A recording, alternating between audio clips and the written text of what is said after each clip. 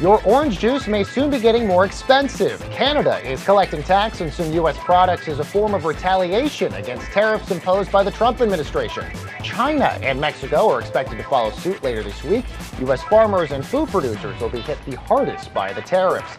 Meanwhile, Tesla's Model 3 production is nearly on track. After a few hours after midnight on June the 30th, the company reached its 5,000 vehicle per week goal in the final week of the quarter.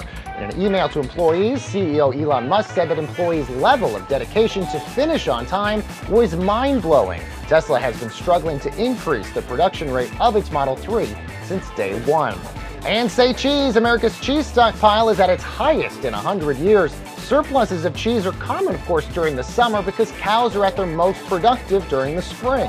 Analysts say the booming domestic production of milk has resulted in 1.4 billion pounds of cheese that is currently sitting in U.S. warehouses. Now that is a lot of cheddar.